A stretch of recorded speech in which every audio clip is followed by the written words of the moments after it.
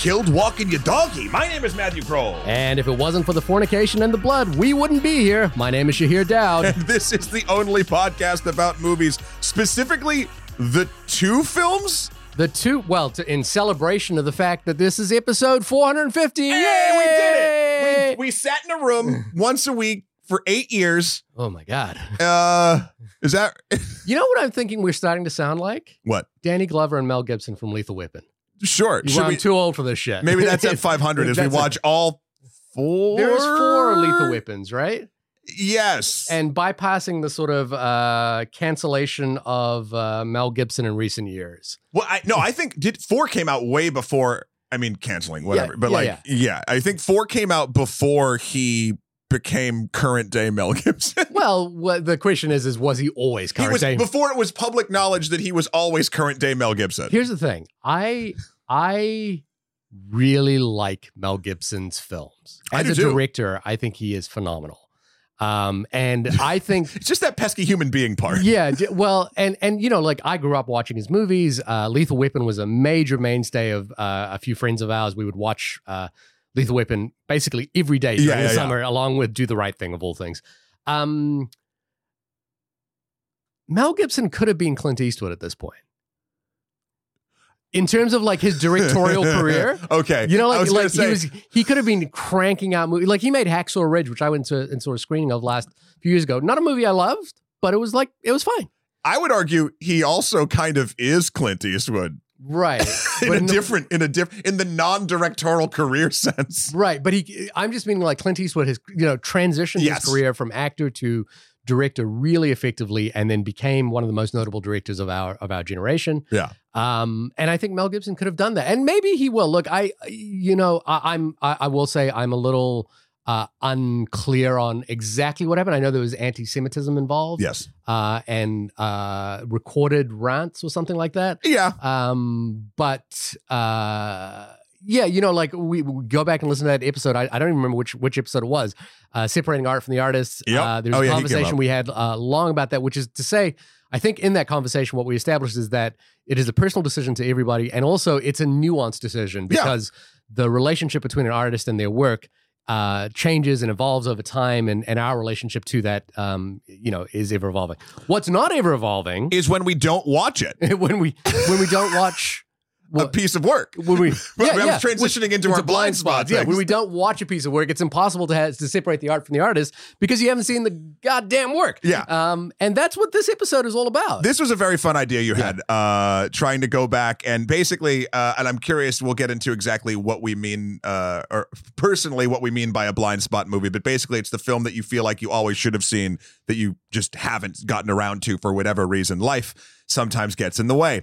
For me, it was a thing where it's almost was a point of embarrassment where if my film, again, it will be, my film is Heat, I would not say that I had not seen it, but I would also not say that I'd seen it. I would just sort of go along with it. Or if there was a Pacino quote, I'd be like, yes. I understood that reference. And so I was very excited to sort of have an excuse to dive into this movie that I've heard nothing but just praise for God, so many freaking years. Yeah. Since 1995, I guess. Did you so you didn't see it in 1995. We should actually, you know what? I'll table that conversation. We should talk about it then, because I think my film pick, Beau, Travail by Claire Denis, actually ties thematically to your film pick as well, which I think was a little unintended benefit to this whole thing. Okay. But the reason I chose this topic as well was that a few years ago I was directing something in New Zealand, and it was a very, very small thing to the point where I had to pick up the actress. We flew her in from another city, and I had to pick her up. And there was this weird thing where she was coming in just to do the part. And so I was having to get to know her, in the drives to and from the location, what have you. And I think at one point she asked me who my favorite filmmakers were or who my favorite actors were. And I rattled off a list. I don't generally like answering that question because it's I like different things at different times, what have you. Mm-hmm. But I kind of was we should get to know each other. So I started talking about things I really liked. And she made the point very aptly immediately after I finished that conversation. She goes, "No women on that list." And I was like, and I stopped and I thought about it. And I was like, you know what? in all the times I've ever been asked that question, I don't think I've ever listed a female director. I don't think I've ever listed, when someone asked me, because she just said actors. Yeah. I hadn't considered what my favorite female actress was. And so I was like, you know what? That's 100% correct. And that is a big blind spot of mine. Now, I've watched a lot of movies and I've seen a lot of female filmmakers work, not least of which you can hear me talk embarrassingly about how I embarrassed myself in front of Jane Campion. But I was like, so that has been a thing for me in the last few years as like a blind spot of going, you know what? I spent like years in college watching Woody Allen, Wong Kar-wai, Roman Polanski, all these filmmakers. And not at any point did I actually devote the energy to a single female filmmaker to like watch their body of work all the way through. So I took this as an opportunity to kind of be like, hey, Claire Denis, I don't know a lot about her. I've seen one of her movies at this point, White Materials. I know she's made a break into American cinema recently. She made a film called High Life, I believe it was, with Robert Pattinson. And I was like, this is the time. And that's what I think this episode was really about, is take some time to, if you listen to us, we invited you, or this episode should be an invitation to take some time to find a filmmaker, to discover someone that you haven't seen before. May not just be the filmmaker, maybe a genre film, maybe an actress, maybe an actor, maybe a cinematographer whose work you don't know very much about. I like this assignment because you and I both attacked it from a very different place. Right. Like I looked at it as definitely they're both blind spots. Yeah. But although we both came to it from a place of embarrassment. I'm not embarrassed by mine. I'm just no. Yeah. I mean, looking at a thing, I've been always like, I talk about movies once a week for the majority of my adult life, and I've never seen this one classic that everyone has seen. And you were like, I talk about movies and make movies and all this stuff, but I have not given time to to insert into your favorites, female directors, etc. Yeah. So it's like there's like it's a moment for all of us to check ourselves. Yeah, but also enjoy the fact that movies don't go away. I think we're bound by the release schedule all the time, and we're like, oh, there's a new Martin Scorsese movie coming out next week, and all that sort of stuff. All these movies are out there in an archive and are more accessible than they've ever been before. We'll see how long that lasts. Well, right, but there are all these movies still exist on a shelf, and you can try and find. Although Beau Travail was difficult to get a hold of initially until Criterion put their added it to the collection recently. I mean, we're not going to turn into a physical media thing, but this comes the same. We're doing this the same week that I believe Best Buy has announced it will stop selling physical movies. It'll stop selling DVDs and Blu-rays. Netflix has ended their DVD distribution. Yep, that's been a bit ago. Though Netflix is also going to start physical locations. I don't know what for. I just saw that headline. I was like, okay.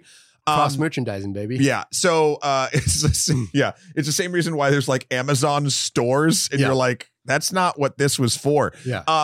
But no, movies should be that. And you're right. I would say most likely we have access to the most amount of movies that humans have ever had access to. Yeah. But on an individual film level, you never know when something will just go away. Yeah. We're seeing that more and more. We've talked about that many, many times. It's just an interesting contradiction in a way. Yeah. Because the fullness of film we have access more to than ever. Yeah. You can't find Dogma anywhere. Like it's like, or you can't like, what I mean? Like there are licensing rights, or just taking things off streaming, or in the case of Scooby-Doo or Batgirl, like they just, it's a tax write-off, so fuck that movie. Yeah. Like, so it's, I don't know. I've been getting more and more in the physical media kick, and especially with the announcements that Best Buy, the largest store I think that did carry DVDs and Blu-rays, is not doing it anymore. That hits me pretty weird and hard. When was the last time you bought something from Best Buy? Like bought a DVD from Best Buy. What was it? I bought Weird the Al Yankovic story. Oh yeah, physically bought there. Yeah, I didn't know. I ordered from BestBuy.com, but they're taking them off that too.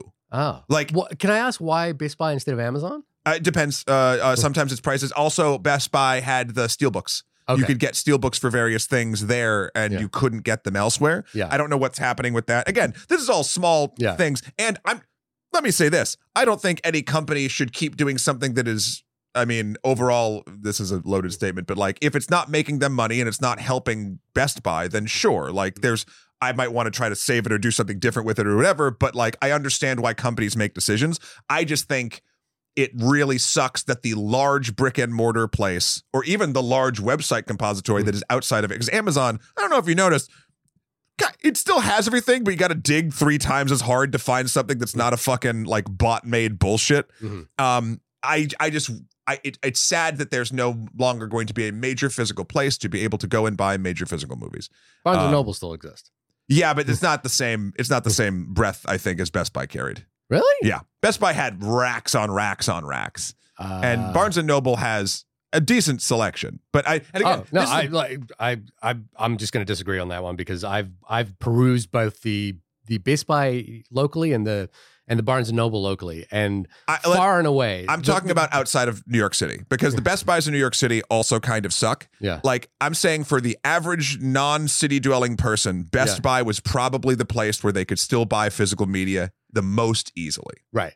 And it stinks that it's gone. And I bet you that Barnes and Noble is going to close. We'll shut do it as well. down eventually as well. Regardless, the point of that, we kind of got sidetracked. I'm so sorry. It's good that we're watching Blindspot movies, because not only does it enrich our lives, but even though we do have more access to films than ever, you never know. And also, again, it's I don't think you should be embarrassed by your blind spots. Not everyone can watch every movie. I haven't seen Lawrence of Arabia. I haven't seen Gone with the Wind. Sure. There's lots of movies that are considered the great masterpieces that I have not seen, despite, thinking of myself as a cinephile. So I don't think it's, like you should be embarrassed by these. It's just like, oh, maybe you didn't see this one movie, and now is the time. The curious thing is the interest pique you enough to want to go out and seek it out? And that's what this episode is an invitation to, is like, what is that one thing that you thought about but haven't done? And maybe, like, it's okay to let go of your blind spots as well. Like, it's okay if there is a one movie that, everyone keeps talking about and you haven't seen, and you just can't muster the energy to do it. That's cool. Yeah. This is the one tiny push episode. This is the thing that's been on your mind that you haven't had enough of muster to go and do yourself. So we hope that a very minor assignment will help you out along the way. And to help along with that assignment, I set up a thing last week where we asked people to send us in their blind spots. And lo and behold, and even though we gave such a limited run, and some of you have only had a couple of days to actually listen to that episode, a lot of people responded. We're going to try and get through those here. So thank you to everybody that wrote us in at onlymoviepodcast@gmail.com. Yes, thank you. I want to take just a quick moment. I do it every time, but want to celebrate our listeners, because there are lots of times, so many times, where we're asking ourselves the question is like, should we continue this podcast? How much effort does it take to do this podcast? And without fail, when that happens, something like this happens, which is people send us in these recordings and remind us that people are listening, and we are incredibly grateful, and always reminded of the fact that we are here to have a conversation with you. Our motto is that we should continue the conversation that the movie is having, and we want to make sure that the people that are listening to this episode always feel invited to join that conversation, whether it's by sending us an email, sending us a tweet, in this case, sending us a voicemail, whatever it may be. We want to make sure that there is a community being formed here that is not centered around Matt and Shahir, but centered around movies and centered around our communal love for movies and our want to discuss them. It could be a little bit centered around me. Really? Just a bit, not a lot. Yeah. I don't want that level of responsibility. Does this tie into blind spots enough? I have a request for emails. Okay, sure. We've asked this before, but it's almost like a reverse blind spot. If you are a part of the illustrious Topam fam at this point, how did you come to start listening to us? I think we've asked that question. Have we asked that question again? We, if you haven't answered that before, I am very curious. Okay. Like, especially now that we are on Nebula, or was it a specific movie that you were moved by that you just Googled and we happened to come up? I feel like those might be two of them, but also, Shahir, I know you do a lot of, you handle the social media side of it on Twitter for the most part, and outside of like the postings of when the episodes go live, and the interaction you do there, I'm sure like brings people in as well. I'm just curious, how did you get unblinded to us? Well, Anika, who wrote us in the first time, actually made a point in the email that she sent along with this, which is that we predominantly communicate on Twitter/X, whatever it is, but she communicates to us via Instagram. So we do have an Instagram feed. That's right. With about the same amount of followers, I guess. But we are on Instagram. And then she was also very responsive to the idea of us having a Discord server or a Patreon or something like that. So we appreciate that. Take it away, Nika. Tell us what your Blindspot movie is. Hi, Matt and Shahir. This is Anika, a longtime listener of the pod. I was really excited for this episode about cinematic blind spots. But yeah, I wanted to share that I think one of my cinematic blind spots is definitely The Princess Bride. I really thought I had watched it because it was so much part of culture. I thought I knew, the Inigo Montoya line and all of that I saw it so much that I had thought that I actually had watched the film. But only kind of through actually chatting with friends through the pandemic who were talking about it being their favorite comfort movie, I realized that I hadn't actually watched it. And of course, I was met with shock and horror from my friends who found out that I had it, how I could miss this very important film from many of our childhoods. So yeah, that's a cinematic blind spot that I'm hoping to fix soon. But yeah, thanks. Can't wait to listen to the episode. Thank you, Anika. Thanks, Anika. I got some hot takes here. Already got some hot takes on this one. I was gonna say she's in good company because that was me a couple of years ago. You hadn't seen Princess Bride? Yeah, and it felt the same way. Yeah, and I will say it was great. Yeah. I don't think I had the same reverence for it that everyone, I've never gone back again. And that's not an insult to the film.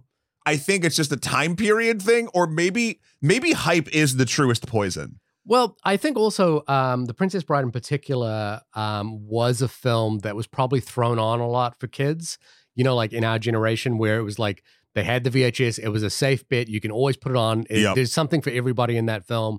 I want to come in with a couple of hot takes here. Okay.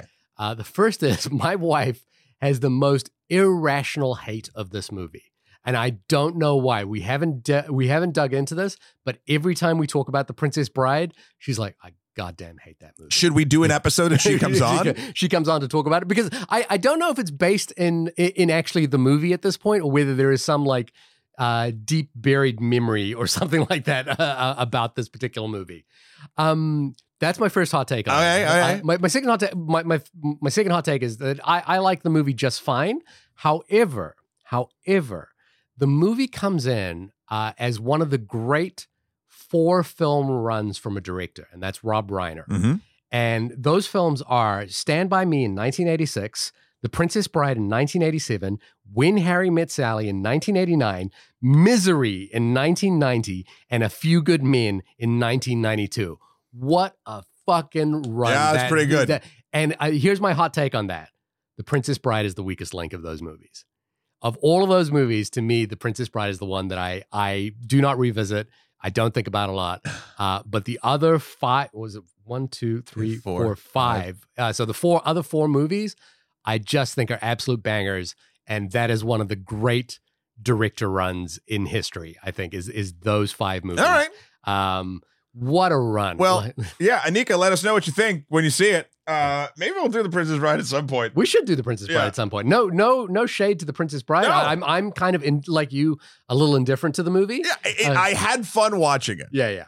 But Matt, I'm very excited about this because she's got a great ass. She's got a great ass, and you got your head all the way up it. I didn't realize they were talking about Heat, by the way. Yeah.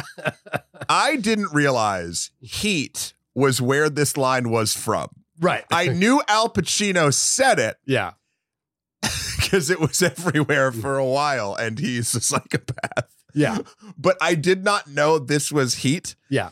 And then I was texting with a friend before I started watching it, and I was mentioning that I that I was going to watch it, and he said something like, that movie's got a great ass or something like that. And I was like, oh, is this well then we got to wait for this an hour and 45 in. Heat, for those of you who maybe Heat is a blind spot for you, IMDb defines the film Heat as a group of high-end professional thieves start to feel the heat from the LAPD when they unknowingly leave a clue at their latest heist. Slick clue. I guess that's it. Like when I read this description, I was like, is slick the clue? Yeah, slick is the clue. And that's the amazing thing about the film. Now, I have so much to talk about in terms of Heat because as I mentioned to you, it is a film I've watched probably twice. Like I watched once a year, probably from the year 2000 onwards. And then as podcast culture has grown, film podcasting culture has grown, Heat seems to be a central focus point around the film bro community. And I mean, it is there's no. I have theories. There's no secret to this. Michael Mann's films generally are about male figures and male relationships, and Heat occupies a preeminent space within the film bro community as both high art and also high octane thrills. The movie was released in 1995, and again, an incredible year in terms of feature films that came out, least of which Robert De Niro starred both in Heat and Casino in 1995. I know. The movie Seven came out, Clueless, The Usual Suspects, GoldenEye, Braveheart. A lot of bangers came out that year. And I recall 1995 was, for me, one of those years where I really started getting invested in film. I think I was reading Premiere Magazine or Neon Magazine, I think it was called at the time. Mm-hmm. So I would read, I started getting interested in like the behind the scenes story. I think it's the interest in the behind the scenes stories started for me around Jurassic Park and Terminator 2, which is 1991. Yeah, that checks out. So that, I remember seeing like the behind the scenes of the Liquid Metal Man. And like suddenly I was like, oh, how does this get made? And then started devouring all this stuff. And in 1994 or 3, I think there was articles starting to come out about Michael Mann's Heat. Now, I didn't know a lot about Michael Mann. This was probably the first Michael Mann movie I'd seen. But the big thing here was Robert De Niro and Al Pacino in a movie together and centered around a single conversation that they would have in the movie. Now, they both appeared in The Godfather Part 2, but they didn't have a speaking scene between them.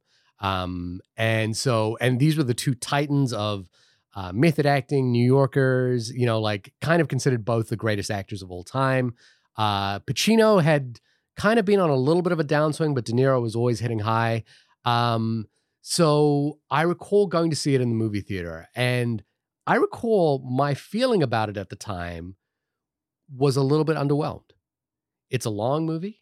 It's a complicated movie, but what I found is the rewatchability of it has grown in its estimation. In fact, the movie didn't do very well in 1995. Yeah, I was reading that. Yeah, the movie did fairly poorly. But as I mentioned, as film culture has grown, we've had Blake Howard on the podcast who runs One Heat Minute, where they break down the movie minute by minute. And his whole thing is, if you ask me to watch any movie, my question that I always ask is, would I rather watch Heat? And for him, a lot of times is I would rather watch Heat. Michael Mann has appeared on that show. The Rewatchables has done Heat several times over. There are repertory screenings of Heat all the time. And then Christopher Nolan has brought back the popularity of Heat because, one of the most popular movies of 2008 was The Dark Knight, which is clearly devoted to Heat. Yeah. In fact, he talks about Heat as the main reference point for that film all the time. So Matt, that's a big buildup. It's a big buildup. So I was interested in your thing. You're like, back in 1995, I was doing this and the other thing, and I was kind of like started looking up other films in 1995 because the ones you listed are great. But the ones that I think I was gravitating towards, and the one that weirdly got me thinking of, so I've mentioned many times in the past that Escape from New York was the film that got me, that sort of broke the mold of letting me know that people make these things that I'm watching. I saw it when I was young and I didn't quite, when you don't that moment where you're like, oh wait, like this came from somewhere. So that was the movie that got me thinking about it. But the movie that got me wanting to like pick up a camera weirdly was Desperado, which came out in 1995. Yeah. And it was not the movie itself, but the story of how the movie was made. It was based around the El Mariachi, which was made for $6K, and then they turned that thing into like an actual, like a larger budget film with a wider release. And that's when I started learning about budgets and releases and all of this other stuff. So I was just probably a little bit behind you, just the cusp of like the behind the scenes of it all. Yeah. I obviously didn't watch Heat back then because I was busy watching things like Tommy Boy or Billy Madison or Empire Records. I think I was more into comedies until that sort of happened. Clueless was obviously great. You know, I can tell you also just an inflection point in that year as well, which is that Batman Forever came out that year. Yeah. And I remember watching Batman Forever and going, this is not for me. And I watched it and going, this is not a good movie. I actually liked Batman Forever when it came out. I went through a phase of not liking it, and I like it again. Yeah. The first movie that made me realize that movies could be bad was Mortal Kombat Annihilation. Okay. The sequel to Mortal Kombat. That takes something that I love deeply and shat all over it. And I was like, oh God, they can do this? Regardless, Heat never grabbed me then. Obviously, I think I was a little too young for something as... And I won't say slow is the wrong word, because I feel like this movie ratchets its energy up. There's a constant tension. I guess I won't say energy. It's tension that is building the entire time. And there's moments of release. Yeah. For as long of a movie as Heat is, it never felt it. I think it's just sort of a masterwork at that sort of like men in cool jobs and relationship genre. Like, and the conversation, it's strange in 2023. Oh, maybe not now with Oppenheimer kind of out, but it's strange to think about like the weight of a scene between a conversation between two characters and how like that can be the most engrossing thing in a film that has an insanely cool bank robbery shootout in it. Like that scene of De Niro and Pacino talking to each other in the diner. I was glued to that way harder than I was robbing the bank. Right. Something that I realized while watching it, and this happens a lot, I think, probably with Blindspots. It did not grab me in the way I was expecting it to based on the hype, but not because it didn't live up to said hype. It's because so many things that I love and interact with on almost a daily basis are based on this fucking movie. It's the first one, at least it's the one that people gravitate towards, and people like Christopher Nolan or other artists that I like will pull from Heat. Anderson says he draws from Heat all the time and nobody calls him out on it. That's hilarious. he says he pulls from Heat all the time. And Is that just a bit? No, I think if you look at his movies that involve heist, The Life Aquatic and what have you, his genre is different. But he says that he draws from Heat all the time. What was the not the Darjeeling Limited? What's the newspaper one that we just watched? Oh, the French Dispatch. The French Dispatch that has a chase animated at the end. But yeah, I could see it. Yeah. So many things in comics and movies and games, like the entirety of Grand Theft Auto, I feel like is based on Heat, and I never put two and two together. Perhaps a little bit more on Miami Vice, which is also a Michael Mann showrun project. So Vice City, GTA Vice City is based more on Miami Vice. GTA 3, 4, and 5, I would argue, are very Heat focused. They feel, I know, obviously Heat doesn't take place in New York, but there's in the Rockstar games, there are different cities and their amalgamations, etc. But like, I was thinking back to even my time with the story of Grand Theft Auto 5, which I think is phenomenal. I wish Rockstar would release more single player story content, but that doesn't print the money, so they won't. As far as games go, Grand Theft Auto is a huge blind spot for me. Is it? Yeah. Yeah. So like, but the original Grand Theft Auto, or not the original, the first 3D one on PlayStation 2, Grand Theft Auto 3. Gave you a story that felt like a movie, even though your protagonist was silent, but there were people talking to you and you were directed to do crime things and there was drama and whatever. Up to 5 at this point, there's 3 main characters. It feels very Heat-esque because in Heat, you're jumping sort of back and forth between the 2 crews and their families or different members, and it feels like everything that they are doing is connected to a larger thing that the movie obviously builds towards.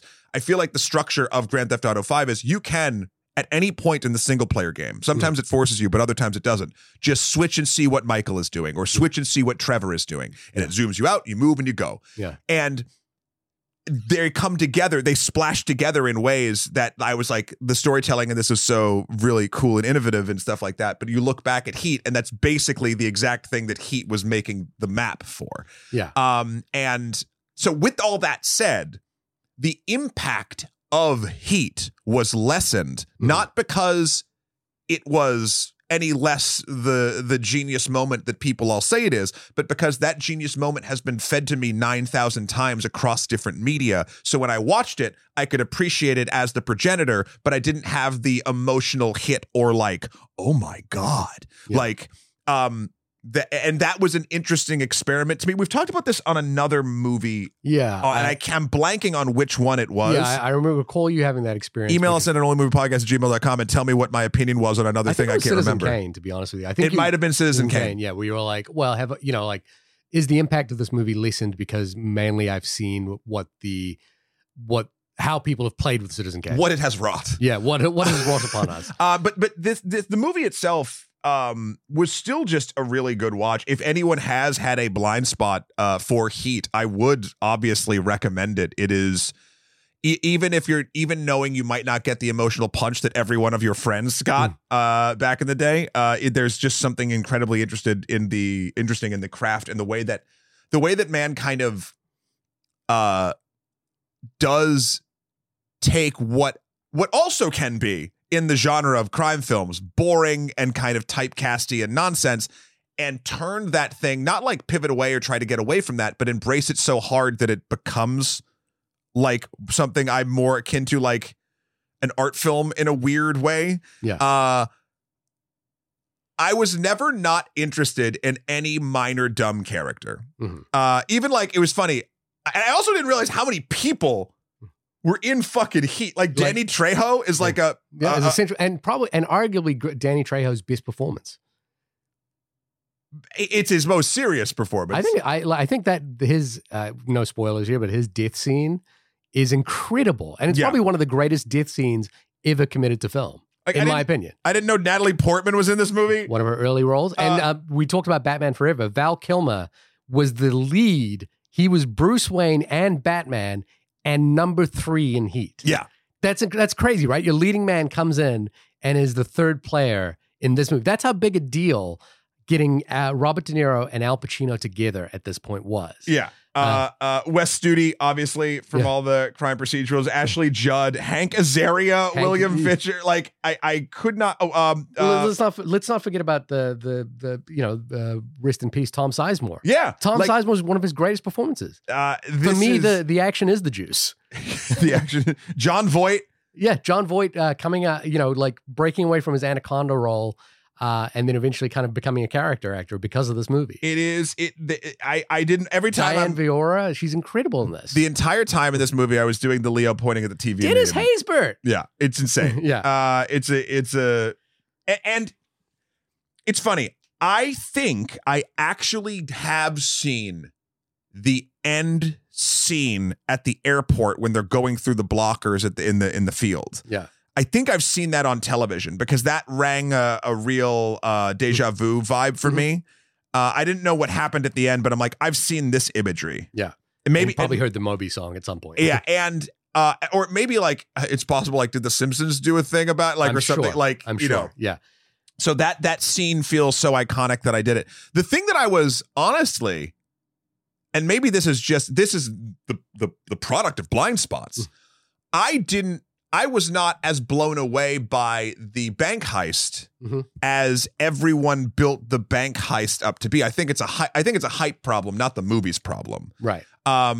It was a great scene, but like every time I've talked to people who talk about Heat, they just talk about that sequence forever. And I think it's a wonderful blueprint of how to do something excellently that so many people have sort of taken the pieces from and filed the serial numbers off that I felt I'd seen something similar before. It was weird. I thought that would be my highlight, but the highlight, and this is, I think, a compliment to the film, not a detriment, was the conversation between Pacino and De Niro in the diner, because there is something intrinsically interesting, I think, about taking two opposing sides, and having them sit down as people. I mean, it's weird. History is actually kind of rife with this. Like, there are kings and rulers and countries, leaders that would, like, despite the fact that their people are just slaughtering each other, they will go and sit down with one another and be like, okay, what's happening here? Like, I think that's both fascinating and fucked up. Yeah. And and are you aware that this is based on a real conversation that actually happened? Oh no! So Michael Mann, as he was developing Miami Vice, and in his early career, would talk a lot to cops and and to crooks, as it turned out. And there was a real Neil McCauley in the '60s that the police investigator that he was interviewing said, yeah, there was this guy that I knew. Who was fastidious in terms of his execution of heists. If anything was off, he would walk away. And that made him one of the greatest bank robbers. And he said, the police officer that Michael Mann was talking to said, but it was my job to take him down. And he said, and I saw him one day and I said, let's have coffee. And they sat down and they had coffee and they talked about what it is they do. And then he said, and then a few weeks later, I shot him and he died. And that stuck with Michael Mann for decades. Yeah. To the extent that this was so Michael Mann had some early success with Thief. Thief is another the Blindspot film for me. I watched it just last year, I think, and was absolutely blown away. That will become a repeat rotation film for me. And he'd had Heat and Manhunter. Manhunter I actually just watched again on the plane. All right. Yeah, I was just like I'm going through a period of like rewatching a lot of stuff, and Mann was approached to make this film, I think in 1989 or 1988, 89, with the minimal budget. So he'd written a 180-page script. He had tried to get some of his friends to make the movie, but no one was interested in doing it. So there was a small amount of financing available to make the movie for television, and they did, and it's available. It's on YouTube. It's called LA Takedown. And I've watched it. I watched it in preparation for this, and I watched Heat as well. And it's incredible how much LA Takedown is basically the exact same film, just stripped down. Same dialogue, same sequences, same plotting, same mechanics. Everything about it is almost identical. It doesn't have the weight of De Niro and Pacino, and it's amazing what basically doing the prototype run of that film does to Heat. Because, and Mann talks about himself, and, when they made the prototype version, they had to prep for 20 days. They shot for 20 days or something like that. Sure. For when it came time to do Heat, they prepped for 6 months. They shot for 180 or so, some ridiculous amount of days. And the movie carries that weight. The scenes are far more fleshed out. There's introductions of, Dennis Haysbert's and Natalie Portman's character, which weren't in the LA Takedown. Basically, the LA Takedown is the 180-page version, but they cut it back down to 110 pages. Okay. Or whatever it is. They have the diner scene in LA Takedown, and it is word for word the same conversation. And it is worth watching just to see that played out. If you don't mind, I'll jump into kind of my rewatch of it. Yeah. Because I do watch it a lot, and it is a comfort movie for me. How many times would you say in your lifetime you've watched ballpark? I don't need like a... I would say at a minimum 20 times. Okay. Yeah. Okay. And there's the diagram, the bell curve or whatever it is of films that reach that peak are very small. Yeah. But the reason I rewatch it is that there is it's an immense tome. So there is a lot going on, and there's something new to discover every way. That's why I rewatch it, because I enjoy the journey of it, and I enjoy discovering things new about it. We mentioned, Spotlight has become one of these movies for me where I watch it a lot because I just love the discovery process that goes on with that film. But the thing that's interesting is that thing that you mentioned, which is that the heist is like cool. And I would say, like, for me, the thing is in Oceans 11, 12, and 13, the heist in that film are cool. Mm-hmm. The heist in Heat for me is always painful, and it's always difficult to watch because it is these characters. And I think what's happened with the film as it's grown in its estimation is people are really starting to acknowledge that that Macaulay, as much as we admire the kind of the competency porn of Robert De Niro as a character in this film, like how good and how efficient he is, how amazing, like, it is that, during the nighttime. Yeah, when he hears the drill, noise. and he just hears one thing and he's like, we're out. That's this kind of like aspirational quality to him, which is like, he is so precise and so well considered in everything he does. But what happens on the rewatches, and again, I've watched this movie 20 times now, is how terrible a human being he is, and how terrible a human being, how terrible all these people are. And like Chirito, for example, the Tom Sizemore character is really fascinating. And I think Mann does this on purpose, which is that he gives us an insight into their personal lives. You know, we see them at dinner with their wives and families.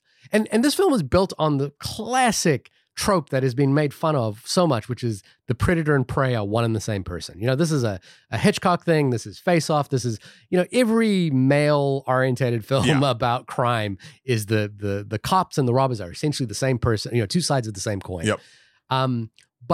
But what I get out of it now, the more I watch it, is the monstrosity of Macaulay.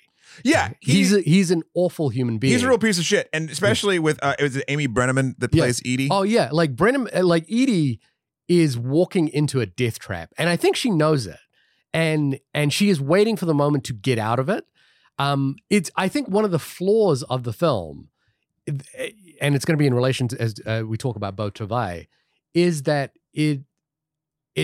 there's not a lot of weight placed upon the wake of these characters. And the wake of these characters are often their female counterparts. Yeah. They're lovers. And what I get more out of it, the more I watch it, is thinking about those female characters.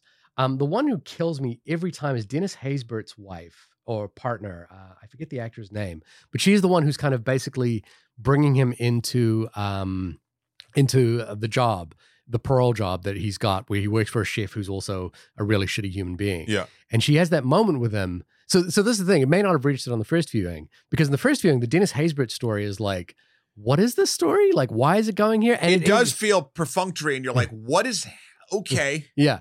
But on rewatching it, the amazing thing about Heat is that it is so many different stories that all get swept up into Macaulay's wake. And it builds up that story. And the amazing thing is that the Haysbert character has a moment with his wife. Again, I apologize for not knowing the actress's name. But she basically says, I'm really proud of you. And he's like, proud of me? Proud of me for what?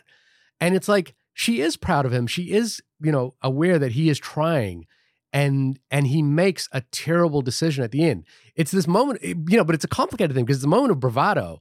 Macaulay, basically Danny Trejo's character has got a tail and can't shake him. Mm-hmm. So like he's got a big problem. He doesn't have a driver, and he's in a cafe and he sees Dennis Haysbert's character and he walks up to him and says, "In or out? Do you remember the old routines? In or out? I need an answer right now." And Haysbert is like looking around at a situation, which is like, I'm a pro, like in the shitty job, I have to pay half my salary up to this guy who treats me like shit. And he says, fuck it. Yeah, let's do it. And then he dies. Yeah. And that is, so what I get out of the movie now is the thing that Pacino says in the diner conversation, where he says, brother, if I come around the corner and I see you, I won't like it. But if I got to choose between you and some poor bastard's wife, who you're going to make a widow, I'm taking you down. And that is the thing that I take more out of this movie now. Yeah. The interesting thing about that, because that got me too, but the interesting thing is that choice actually doesn't happen because we've already had that happen. Like it's the double tragedy, right? Like that he's dead. He De Niro or Pacino's making like, it's a moral choice of that line, right? But like the actual thing, he was like, if I had a choice between this and this, the bad thing has already happened. It has happened, but he's saying if it happens, if I confront you. But that's the interesting thing. Like, and he does and Pacino makes that happen when he takes down Chirito. Right. So, but I think there's sort of multiple layers to that thing. It's the word for it, but like there's multiple fallacies going on with what is being like what is being said, what people say they want, and then what things actually happen and how those play out from a dramatic story structure perspective. Yeah. Like it's cool. Like I like that line comes from Pacino, but then his driver dies. So Pacino doesn't get to do the thing in the moment in the movie. But with the Chirito scene, he does 100%. Right, but it's both. Right. So my point is it's a cool, I like that both things can be true. Right. I don't know. I dig it. I like that it's not as clean as just, and then he he shoots him and then that person doesn't die. Like there's right. He does have that scene with Chirito. And then I think the interesting thing there is that the movie is then complicated by the fact that Pacino himself is kind of a shitty husband. Like he's a shitty husband who's, like, and the movie goes out of its way to say that this is, like even Voight's character says to De Niro, this is a guy that's had 3 divorces right now. He's not, he's not going home on the weekends kind of thing. And what's important to note there is that, when towards the end of the film, when Natalie Portman, tries to take her own life, like they go through the whole process of that, and it's tragic. It is heartbreaking. It actually gets me every time.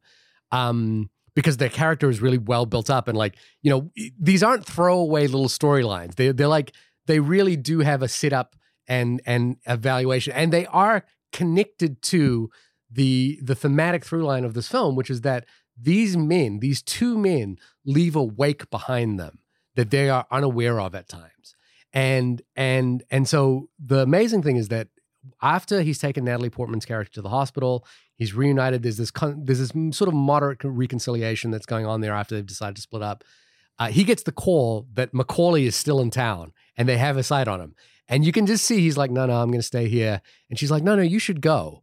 And which is an awful thing. And the next shot is incredible. It's Pacino skipping down the stairs. He skips down those stairs because he's excited by this.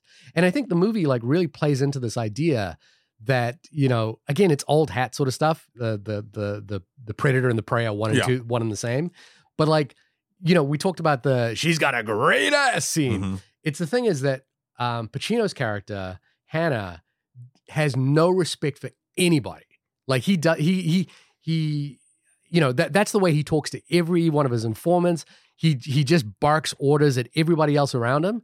But when it comes to meeting Macaulay, he is soft spoken. It's the one person he respects. And this movie ends with these 2 people who know each other better than anybody else on the planet, holding hands. One has died and one has lived.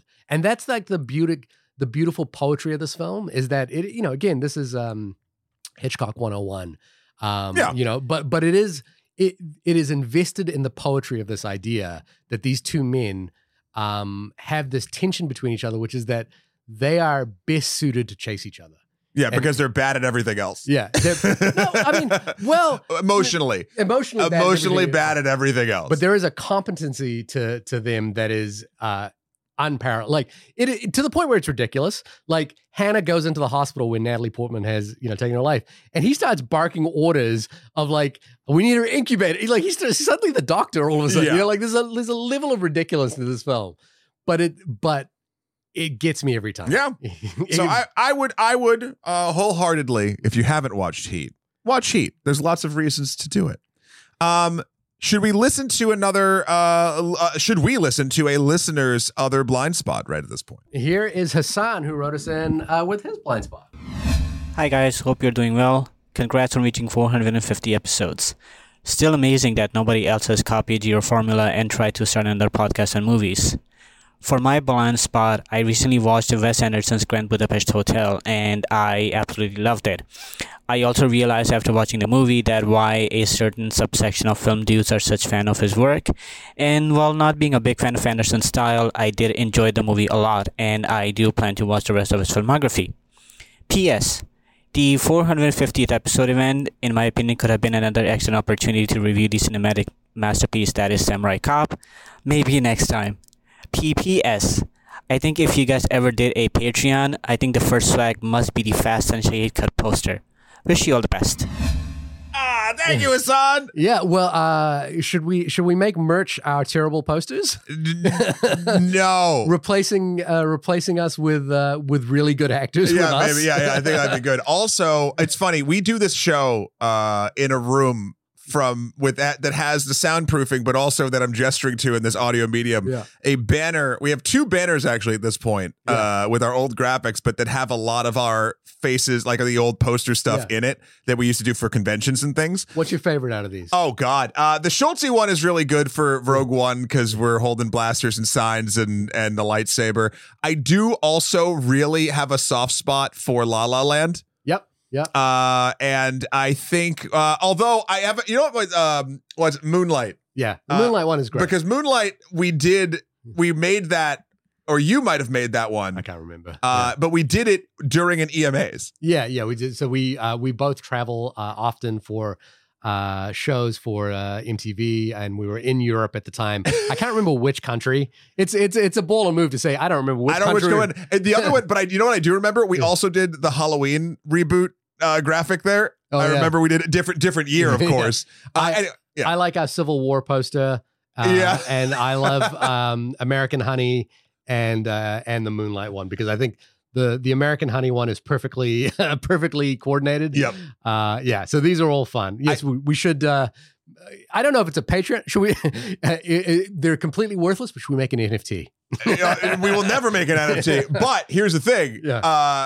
We could, as a Patreon reward, if anyone wanted to take this file of a banner that is easily 2 feet by 10 feet or 8 feet, I'll give that file away if someone wants to print their own old only podcast about movie banner. Also, Samurai Cop, we got to hold it for Ep 500. Yeah, Samurai Cop, I think has been requested a couple times, probably by Hassan. So I'm really happy about that. I'm glad that you got to watch the Grand Budapest Hotel and this was the first entry into the Wes Anderson oeuvre.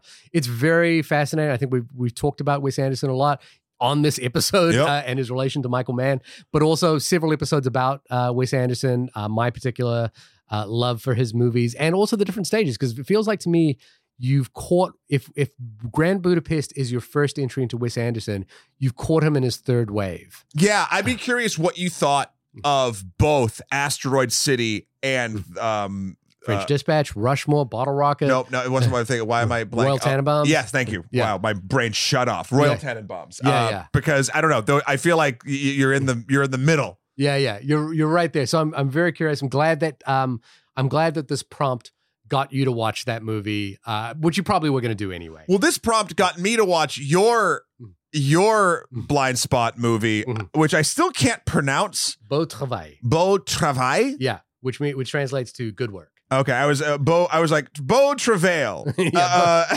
Travail. Which, for those, do you want me to read the IMDb synopsis? So IMDb says Beau Travail. Beau Travail. Beau Travail. You got to get the Beau Travail. I can't do it. I'm so sorry.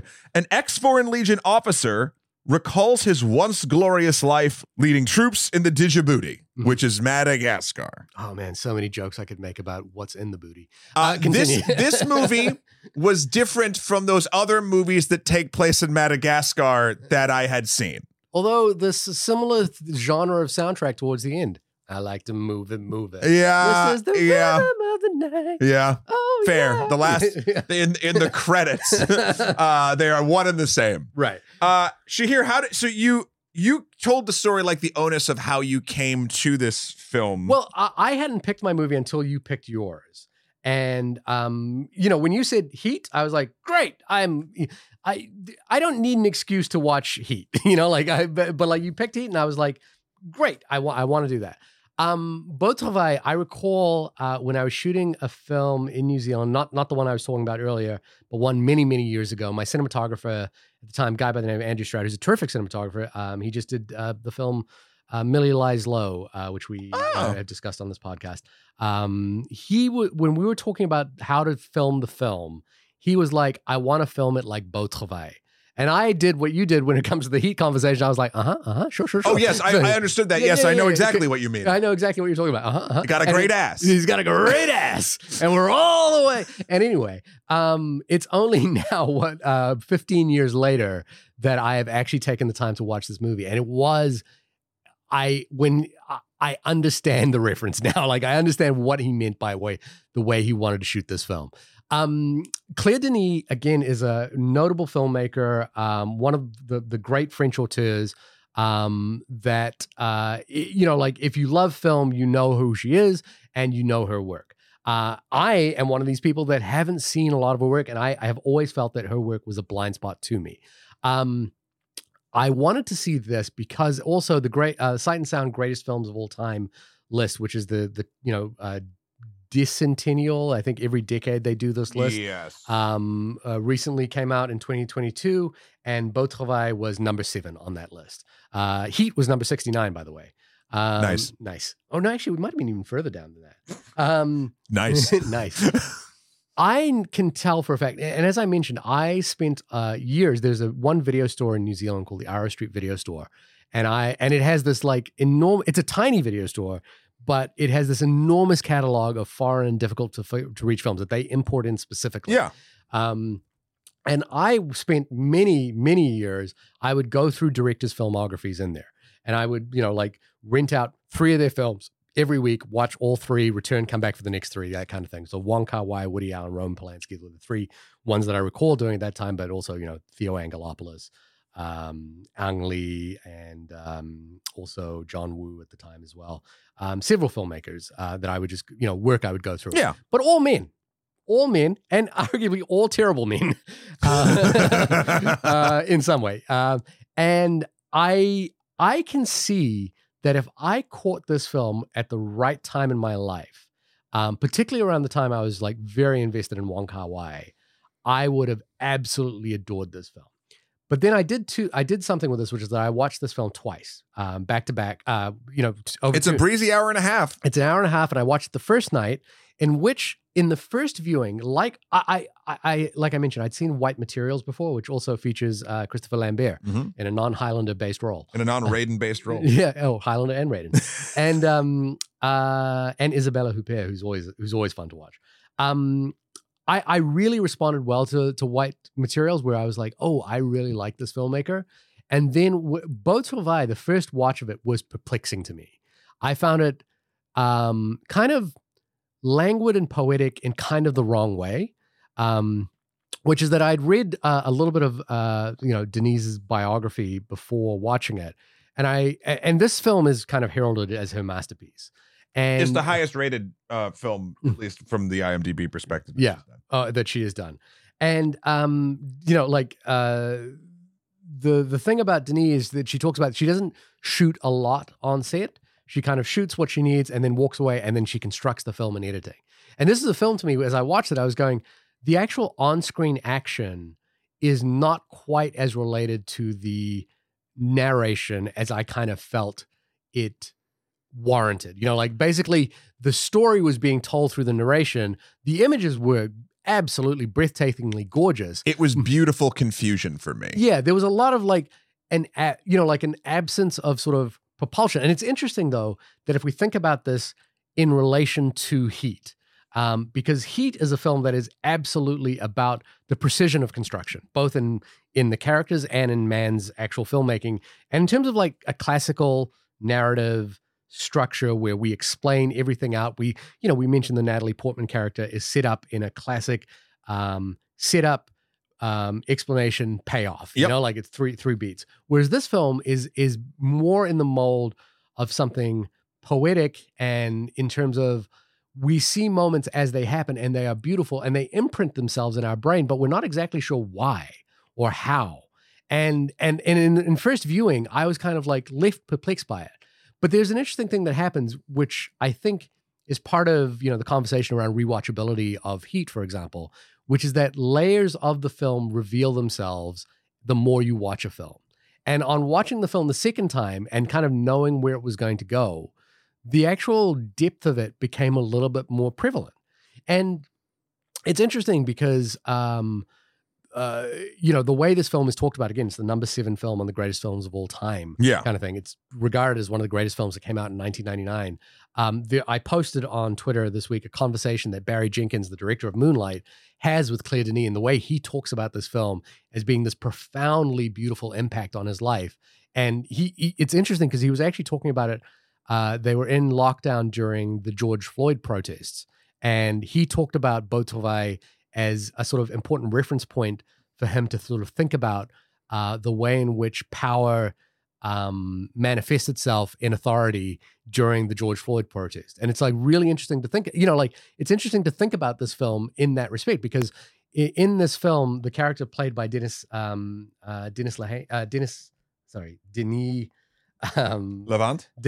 who's great in Holy Motors, by the way. That's the other film I've seen him in. Gallup, I kept saying Galoop. Galoop uses his power for sort of personal vendettas. And at first I was like, why is he so angry at Santain. I never got that. So if you could fill that in for me. Well, what they actually talked about it in that conversation with Barry Jenkins, and they talk about the beauty of that is that it is kind of akin to like Iago and Othello, which is that we don't know why Iago hates Othello so much. Well, racism. But there's this inherent, but he also loves Othello. Like, and he talks about his deep love for Othello. And so why he wants to tear him down is kind of an interesting mystery to the film. And there's I think watching Beau Travail with that frame of reference in my head was kind of like, oh, it's interesting to think about this film as this person that is just deeply, deeply envious of Santain and wants to destroy him. It's part of his DNA at this point. And it's like, it's interesting to watch it from that point of view. I will agree, by the way, that the first watch of this film for me, particularly now after the hype and after like the blind spot and everything, and after my cinematographer saying it's one of the most beautiful films he'd ever seen, kind of feeling a little bit like perplexed by the film.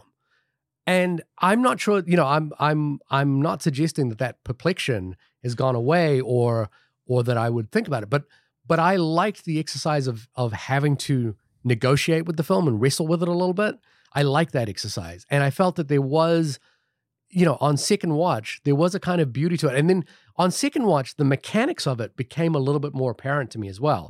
The first time I watched it, the mechanics of what the movie was doing was very like, I'm just kind of drifting along with this film. Yeah. Luckily, I think the visuals of this movie support the want to do that, because for me, again, the first time I've only watched it once, and I feel like my experience was very similar to your first experience. Yeah. I think that there's something interesting to be said with the film that like you either do not connect with immediately, and I don't want to say or it's this is the wrong term, but I don't know how else to put it. Like the flaws you perceive aren't making things connect to you, but there are elements of the movie, namely the visuals, and I think the way for this movie specifically, the visuals, right?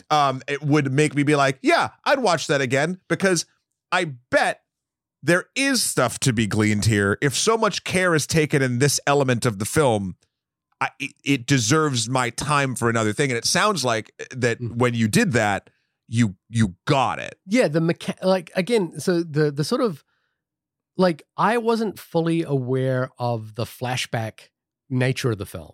Yeah, neither was I till the end. Yeah, I wasn't aware of that. Guillaume was having this. Guillaume was having this life of loss and sorrow, where he had left Djibouti, and that was being played throughout the film. And I know that there are points in the film where they actually like explicitly state that in narration, but the movie has this kind of dreamlike quality where it almost becomes hallucinatory. Like, there's a lot of workout scenes, beautiful workout scenes, and I think or training scenes, but stretching. And I think the relationship that this film has to Heat is, the commonality is toxic masculinity. In this film and in Heat, and we talk about masculinity as, in academic circles, I think is as a barrier to understanding the humanity of a person. So Heat, I definitely see it. Yeah. Here, I don't know if the only thing that is, I don't know, the toxic masculinity in your Blindspot film doesn't fully connect with me. It's almost like a bootlicking problem, like, which again, they're all men. This is a men's legion, like, so yes, it's just nothing. I'm trying to figure out why that didn't ring exactly true for me. But like his actions to like he before Santain even appears, he is ready, and he writes in his diary, "I will set my trap to destroy this human being." Right, but I was trying to think of the specific. I guess because men would probably do that more. I'm trying to think of the other than the setting. I see the trappings of toxic masculinity all over fucking Heat. Yeah. Like I see it everywhere. Yeah. And for whatever reason, I'm maybe by the time we're finished talking about it, I can get it, or maybe I'll come around. But for Beau, I don't. What I've read for it, maybe I'll just start from there, and maybe I can work my way back. Is it was sort of the nature of the ability of power to corrupt in interesting ways, and not only the how, but the why. So Galoup is basically like kind of a fanboy for Commander Bruno. Yeah. Who he carries like a little bracelet of. Yeah, and he's like, I love this man so much, and he doesn't care if I live. I forget how he puts it, but like he's okay with the fact that this dude doesn't give a shit about him, but all he wants to do is impress this dude. And I feel like in especially sort of like fascist or structures sort of like this, that's kind of how it goes. It's a weird like fetish or kink in a way. The homoeroticism of this film cannot be understated. Sure. But like it's just interesting. And so I think, let me know if on the second viewing, this is what you got from it. Cause this is what I thought at the end of my first. He wanted to get rid of Satane because he, even before Satane even did anything heroic or anything, he saw him as, oh, that's the guy that's going to take any shine away from me. Yeah. And he's beautiful. He's young. Everyone's interested in him. Yeah. I see. I never got the interest. Like that's the other thing of I never. He mentions that. Oh, he mentions it, but we never really see the men treat him. At least I didn't notice any differently from any of the other men. So that was kind of the confusing part for me. Was like, I don't know why this particular one of all of them until the heroic moment. Like, but maybe that's a flashback timey-wimey thing that like we know before we see the reason why. Yeah.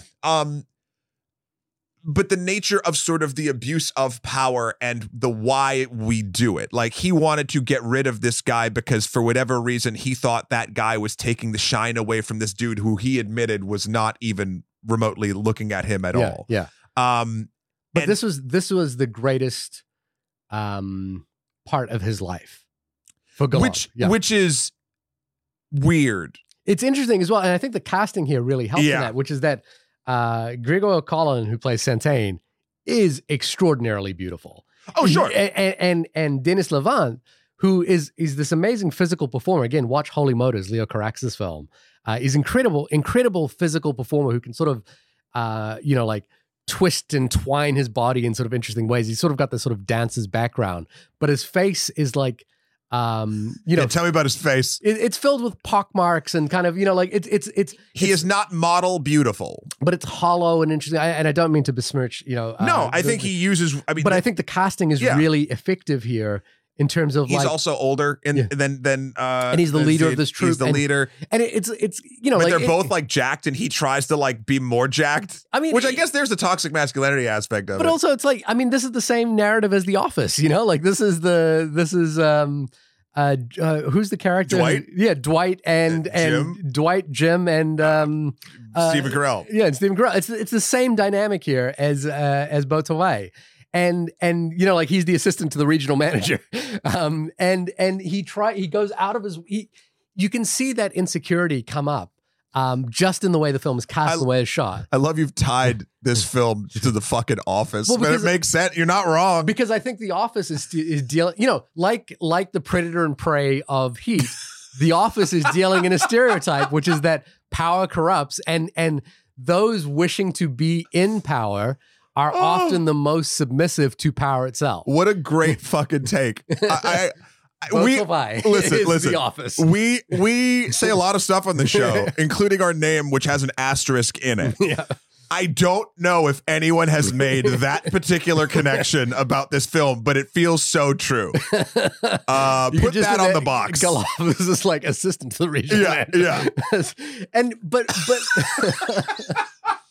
and I think it's like, again, it really was the second viewing that did this for me. Not like the first viewing, I think was probably like it was. And you know how last week you saw me on the street with the creator, and you were like, Shahir's going to hate this movie. Yeah, I was watching Beau Travail with that frame of mind in my mind, going, Matt's going to hate this movie. I didn't hate the movie. I think what's interesting. I was talking to Nick Parker and Will Tempfer because we were trying to.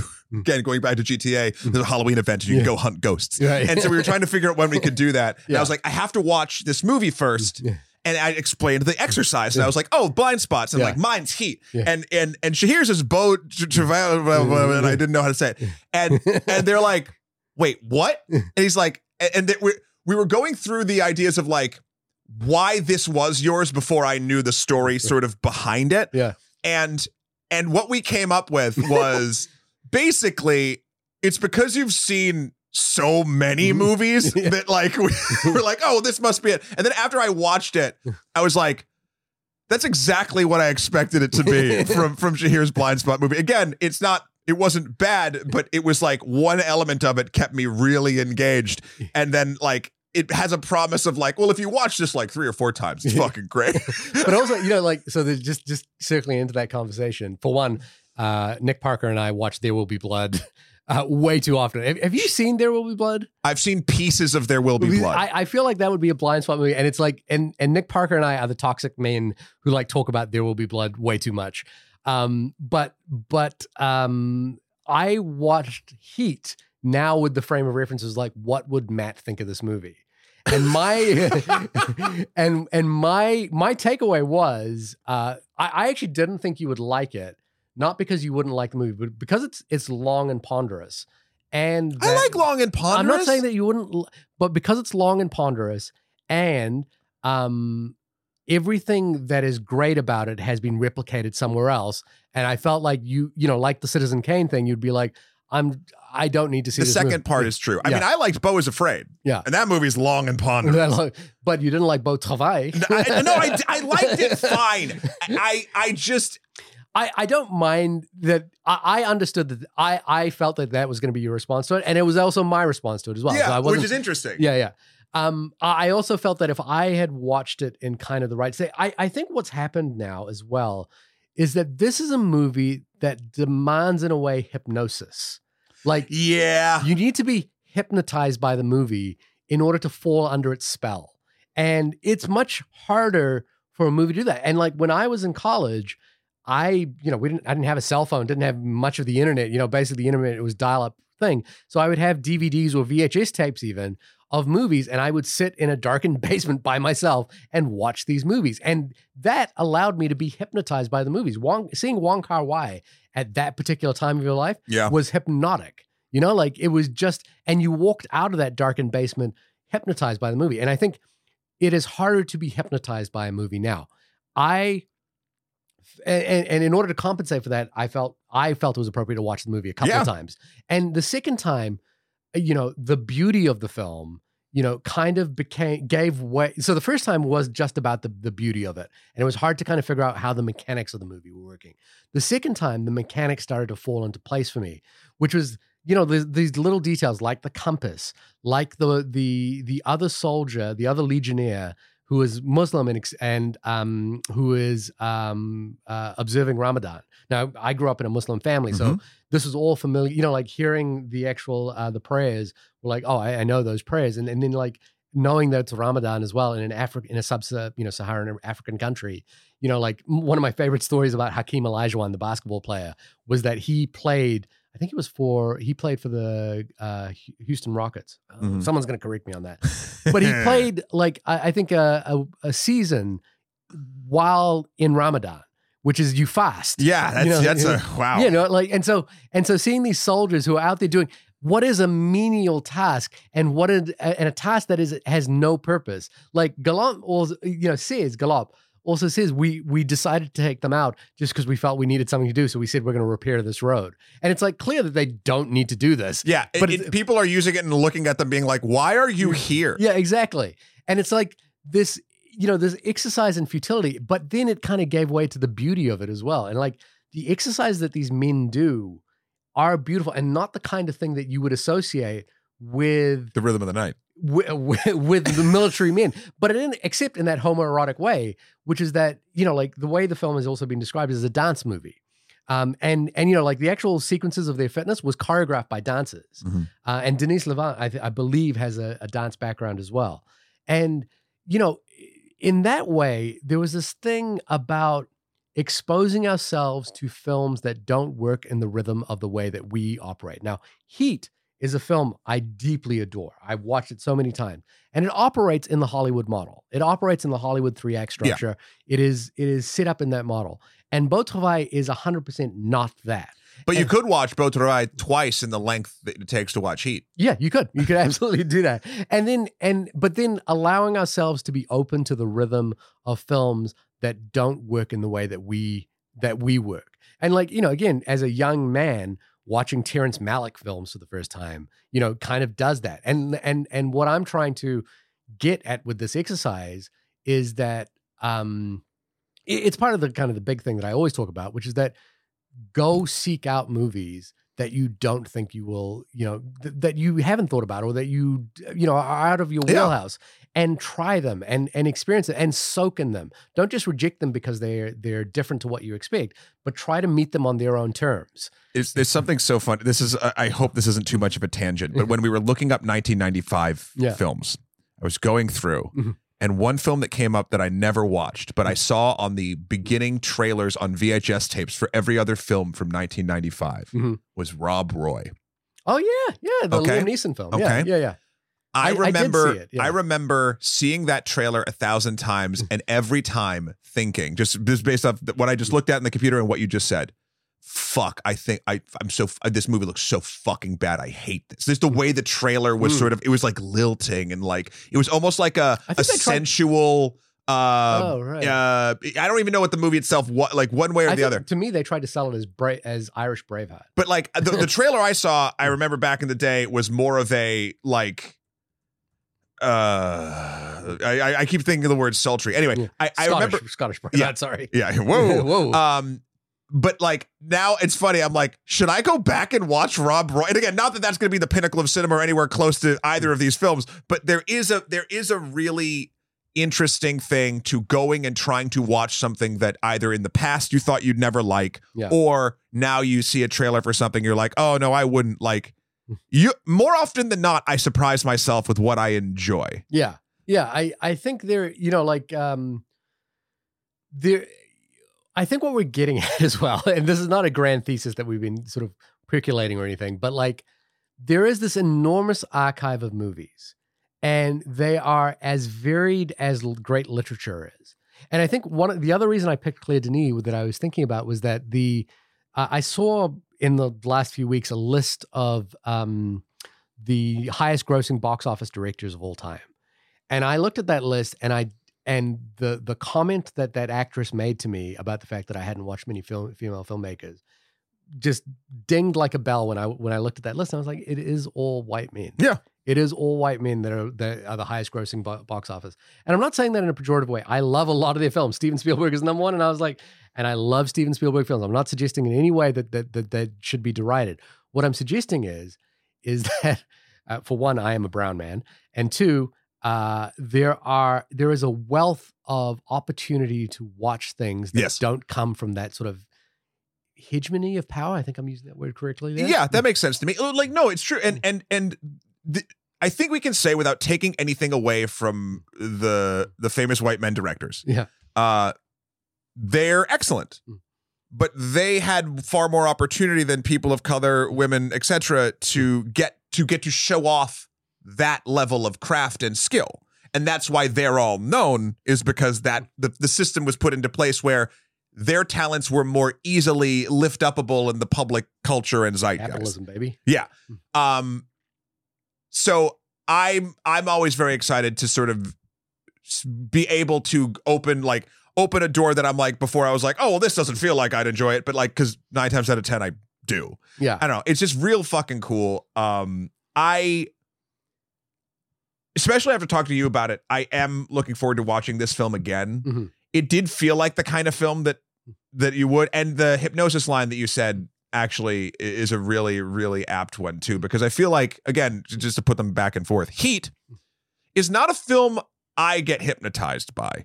It's not a film that I am lulled into a sense of calm and sort of like the world. I am ratcheted into a chair and I'm like, oh God. It's not a flow state movie. Yeah.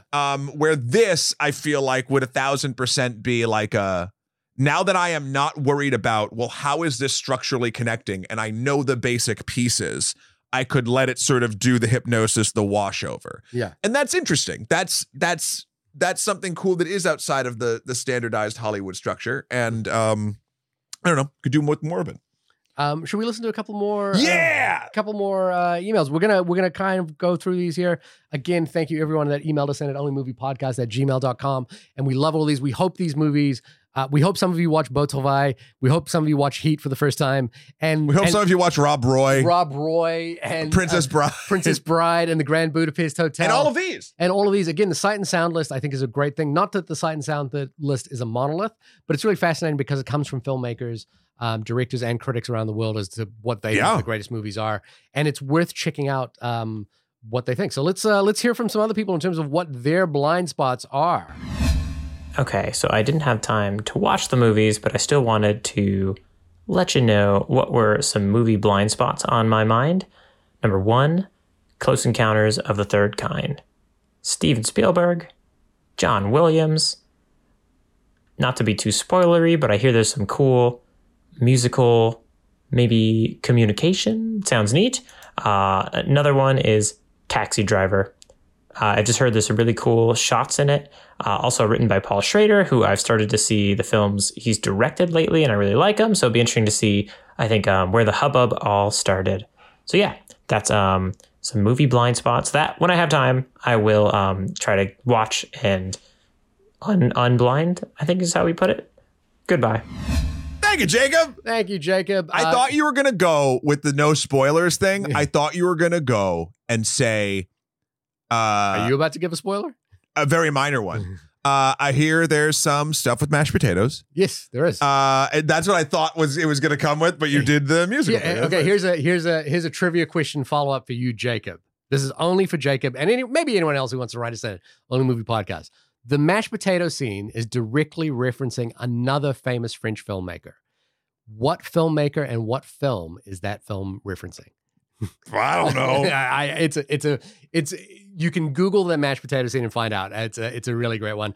Close Encounters is a wonderful film. Taxi Driver. I actually just watched Paul Schrader's film The Card Counter a few weeks ago with Oscar Isaac. Because there's kind of been a trilogy. Oh yeah, I've watched that. Yeah. Oscar Isaac is a former military vet from Abu Ghraib. Or Abu Ghraib, and is counting cards now. There's been a trilogy of Paul Schrader films. I think First Reformed, The Card Counter, and The Gardener, I think is the last one, the Joel Edgerton, which I haven't seen yet. So yeah, great to jump into Paul Schrader. And again, big back catalog with Paul Schrader as well. The film, Jacob, that is a huge blind spot for me, and it's a blind spot for me because I've listened to the soundtrack on repeat for many years, is Mishima. A story told in 4 chapters, which is available on the Criterion Collection, another Paul Schrader film, which I've always been meaning to watch but haven't yet. Get it on physical, on Criterion Collection physical. But Jacob, email us in. See if you watch Close Encounters and see if you can figure out what the reference to that Spielberg is making in that mashed potato scene. Spoiler alert, it is not UHF. It isn't. UHF does this. UHF does a reference to Close Encounters. Oh, that's 3 times in for that particular filmmaker. Kellen writes us in with his blind spot. Hey, Topam fam. Hope you're all doing well. I have far too many blind spot movies to mention. Every Ari Aster movie, Requiem for a Dream, the Before trilogy, Scott Pilgrim, the list goes on and on. But to better fit the spooky season, I'm going to talk about Scream. The big reason I'd never seen it before was I'm generally not a horror movie guy or a fan of high school teen movies. I also learned what the big twist was years ago and wasn't sure what else it could offer me. So, I have to say, after watching it, I enjoyed Scream more than I expected, just not by much. Knowing the twist ending did make the first 2 acts a lot of fun, but otherwise it was pretty average. I know the meta-commentary of it all was super cool and fresh in the 90s, but today it's old hat. As I suspected, nearly all of the teens are the most annoying people on the planet. When the principal, played by Henry Winkler, threatened the 2 punks who pulled the ghost face prank in the school, I stood up and cheered. Seriously, every teen, except for Sydney, was awful and deserved to die. Well, I think that's the setup. Henry Winkler, the true hero of Scream. I'm feeling a little woozy, Kellen, from your commentary. No, that's look. This is the other thing about blind spots. We are watching these generally are movies that we are watching out of the time and context with which they came in, right? Sure. So you and I, when did Scream come out? 97? 7? I'll look it up. Either way, Kellen, we're old. We were in the theater when Scream came out, and it was 96. It was right after Heat. Yep. The direct sequel to Heat. Yeah, direct sequel to Heat, Scream. A sugar rush of a movie in terms of like the way it employed commentary, and then the sequel, which then discusses sequels, is great. I'm so glad that you watched it and that you had your take on it. I'm very curious how that film plays now. Now that we've got 6 sequels to it, Kellen, do us a favor. Watch every single Scream You film. You don't have to. If you have the time, Yeah. cool. Next, Blindspot comes in from Die Hard on a Blank host, Liam. I'm so glad to hear from Liam, and hopefully we'll be doing some crossover with that podcast at some point. Hello to the gentlemen of Only Movie Podcast. Long time no talk. It's Liam. I saw your prompt about blind spots in your film history, and I thought I'd send you a voicemail because today I saw the film Stop Making Sense, the concert film by Jonathan Demme and the Talking Heads, a band I loved in college and have spent considerably less time with later on in life, but have always enjoyed. I wanted to see this on the big screen. I wanted to see this on the big screen. I'd been waiting for years to do it properly, and it delivered. It is a really incredible experience to see something as cinematic as a meticulously crafted, rehearsed, and created stage show. It really is a movie as much as it is a concert. It is not just capturing a concert, but it's really making a piece of cinematic art, and I loved it, and I hope you guys are good. Bye-bye. Thank you, Liam. Actually, this is funny. This ties into a conversation that we were having right before the podcast. It's us. Hi. We're the problem. It's us. I'm going to see the Taylor Swift movie this weekend with my son and my wife, and I think that's going to be a hell of a lot of fun. I saw it on Saturday. And how was it? It was great. Yeah. Eras tour all the way. She's coming for everything, Sheer, and I'm not against it. Taylor Swift, Tweet Swizzle for president. Tay cannot be stopped. But I have not seen Stop Making Sense either. Same. And my Barry, I love Jonathan Demme. Like big Silence of the Lambs fan, big Rachel Getting Married fan. I haven't seen Married to the Mob. And there's he did the Manchurian Candidate remake as well, right? Yeah. Yeah. At any rate, in Philadelphia. My barrier to entry is that I haven't heard a lot of Talking Heads. I know This Must Be the Place is one of my favorite New York anthems, but I haven't heard a lot of Talking Heads. And I'm always worried that if I'm going to walk into a concert movie, I'm kind of stuck in the concert. Yeah. And if I don't know a lot of the songs, that's my big barrier to entry. But I know that everyone raves about Stop Making Sense as one of the great concert movies. I will say, having just gone to a concert movie and not going to a lot of concert movies, it was very, very fun. The only problem, and it was not the film's problem, I really liked that everyone got rowdy and sung and ran around and stuff.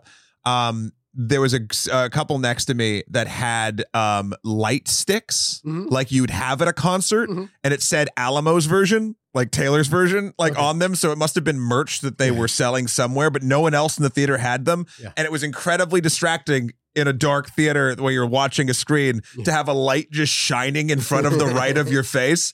Other than that, it was a great experience.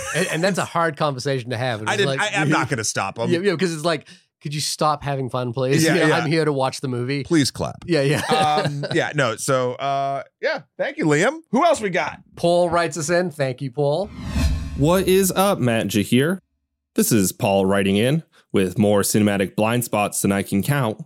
But considering that it's spooky season, and the last episode I listened to from you guys was your coverage of Evil Dead Rise, I thought now would be a perfect opportunity to close up my blind spot of the original 1981 Evil Dead. So with the sound effect whoosh, I'll be right back and tell you what I thought. Gotta say, after 40 plus years, The Evil Dead remains pretty provocative and pretty scary. Looking forward to Matt watching Heat. See you guys. Production value from Look at Liam. that. I don't even have to do it. I don't even have to add the whoosh. It's there already. That is amazing. Paul, again, thank you for seeing Evil Dead and taking the time. This is actually a great reference point for Heat because we talked about the fact that LA Takedown was made prior to Heat, and Evil Dead 2 is kind of a direct sequel, is a direct remake of Evil Dead, but with more of the lessons that Sam Raimi had learned over time and a little bit more time spent on it. So Paul, I'm really fascinated if you get the time to watch Evil Dead 2, which is a direct remake of Evil Dead. And then, thinking about it, because we did Evil Dead Rise recently. Evil Dead Rise. Which just did not land for me as a film. Liked it. There was a film we did a few weeks after Evil Dead Rise that really did work for me. I can't recall what it was right now, but I was like, oh, that's what I wanted from Evil Dead Rise. Talk to me? Yeah, that's right. Yeah, Talk to Me. So glad that you closed up that loop. And yeah, I mean, Matt, have you watched Evil Dead recently? Or I mean, that's a movie that I've watched 1,000 times, and I love the original. I love 2, Army of Darkness. I love as well. I love Army of Darkness. You know what's funny though? I have fallen off of the Ash cinematic universe. There's a TV show now. Yeah, there was a TV show. There's been games. There's been like I don't care. And a terrible cameo at the end of Evil Dead. I hadn't seen the one before. Yeah. The previous remake or whatever. Yeah. No, I like Evil Dead as a comedy more than I do. And I think Evil Dead 1 in particular, that line gets a little bit crossed with the tree sequence. Like, it's like you stop laughing at that moment and it sort of gets a little bit, you're unsure what to laugh. Again, curious to see, out of time, what that film plays like. Last one in from Tandy. I love this person's voice. You're going to hear it right now. Nice. Hey, it's Tandy, a.k.a. Jonathan Blade. So, I've seen a lot of Stanley Kubrick's movies, but I've never seen one that I think will directly appeal to my sensibilities, which is Dr. Strangelove. So tonight, we're taking in Dr. Strangelove. That was something. Dr. Strangelove is supposed to be one of the greatest comedies of all time, and I don't know about that. It's less hilarious. It's amusing, but it's less hilarious than it is depressingly inevitable, and it does that very well. So, hats off to Stanley Kubrick. What a twist. I know, the Blade. I gotta say, for years, me and a couple of friends of mine, we were quoting Dr. Strangelove just obnoxiously. Like, we were like, you can't fight in here. It's the war room. Yeah, what about the big board? The big board. That's also a film that I kind of like you with Heat. Yeah. I knew about before I'd seen it. I remember with my high school, we traveled to the United States as a school trip. And we were here for like 3 weeks, and we traveled from LA to Washington and back again on the Amtrak trains. And we stopped in all places at in Albuquerque, where there is the Los Alamos Museum of nuclear warfare or of nuclear bombs. And I hadn't seen Dr. Strangelove at this point, but I knew the reference and rode every bomb and took a photo of it and it was only years later that when I watched Dr. Strangelove, and I was like, oh, that's what I was doing. And I didn't realize, I think there's a Simpsons reference to it as well. Have you seen Dr. Strangelove? Yeah, it's been a minute. Yeah. I remember liking it. It is my favorite Kubrick film of all time. I think it is the most human of Kubrick's films. Yeah, that's definitely it. Was it Buck Turgeston and Jack D. Ripper, whose precious bodily fluids are being evaporated away? Right. Look, I love the Blade didn't like it though. There's something I don't know if he didn't like it. I think he found it depressing. Or listen, I was reading into emotional inflection. It didn't. The Blade didn't seem like you liked it. He didn't come off like laughing his ass off. No, which is what my reaction to that was more of my reactions when I'm like, that was a movie. Yeah. The Blade, again, I'm not, these aren't assignments or anything like that, but I'm really curious, again, The Blade. Watch Sidney Lumet's film Failsafe, which came out, I think, a few years before Dr. Strangelove, and it is built on a similar premise to Dr. Strangelove, which is about nuclear Armageddon. Again, this is all ties to Oppenheimer as well, but told with a much more somber tone. George Clooney did a live TV rendition of Failsafe maybe about 10 years ago, which is also really fascinating. Failsafe is an interesting film because it is it comes in the wake. Sure. Like it came earlier, but I think it's completely overshadowed by Dr. Strangelove. And I think Dr. Strangelove sort of irreverence and satire kind of takes hold. Yeah. I'm so glad everyone did this. Yeah, it was very fun. Thank you all for writing us in only movie podcast at gmail.com and taking the time to record your blind spot films at such short notice. We really do appreciate it. This was a fun exercise for 450. Yeah. 450. 450. This has been the only podcast that has gotten to 450. I don't think that's the case. This is the only podcast Thank you, everyone. Again, beautiful voices as well. Like the recording quality on some of these. The recording quality has gone up, y'all. And it's appreciated. It's making me worried that like when we send our podcast out, we sound like a bunch of schmucks. Of course we people. do. Of course we do. That's the whole thing. But thank you again. Thanks to everyone who listens in. Thanks to everyone who like chimes in with thoughts, comments, who sends us their Dune memes. I'm looking at you, Paul, who tells us about every episode. We're thinking about you, Zach. Everyone who chimes in. Again, this is the reason we're continuing to do the podcast. Next week. So we got two options. We got Killers of the Flower Moon. I know. Killers of the Flower Moon is number one. Yep. Or the Eras Tour, because apparently we're both seeing it.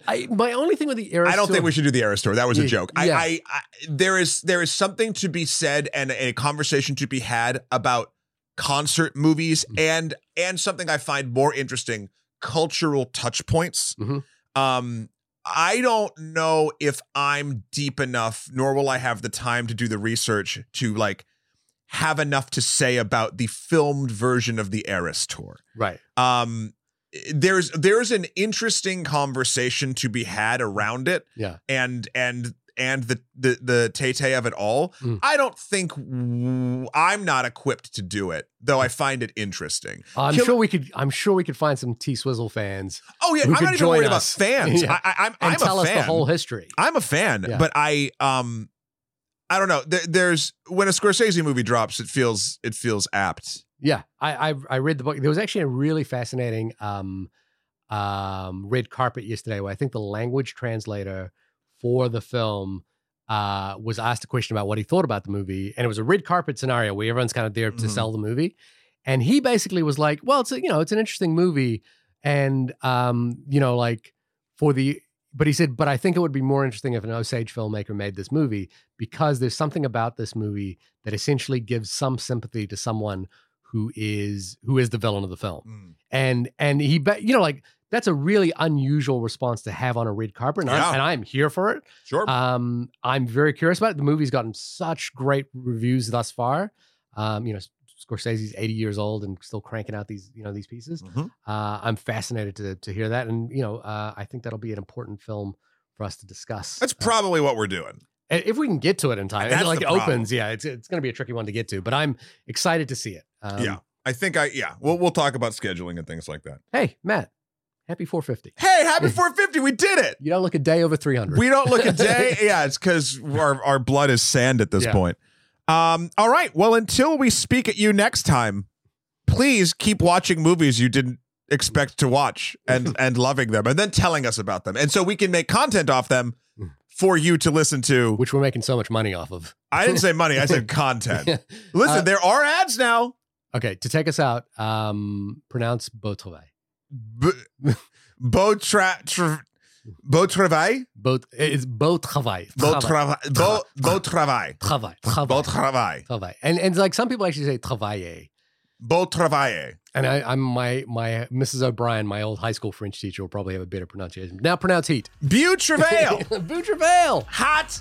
What? Hot. Assistant to the regional manager, Beau Travail. Assistant to the regional manager, Beau Travail.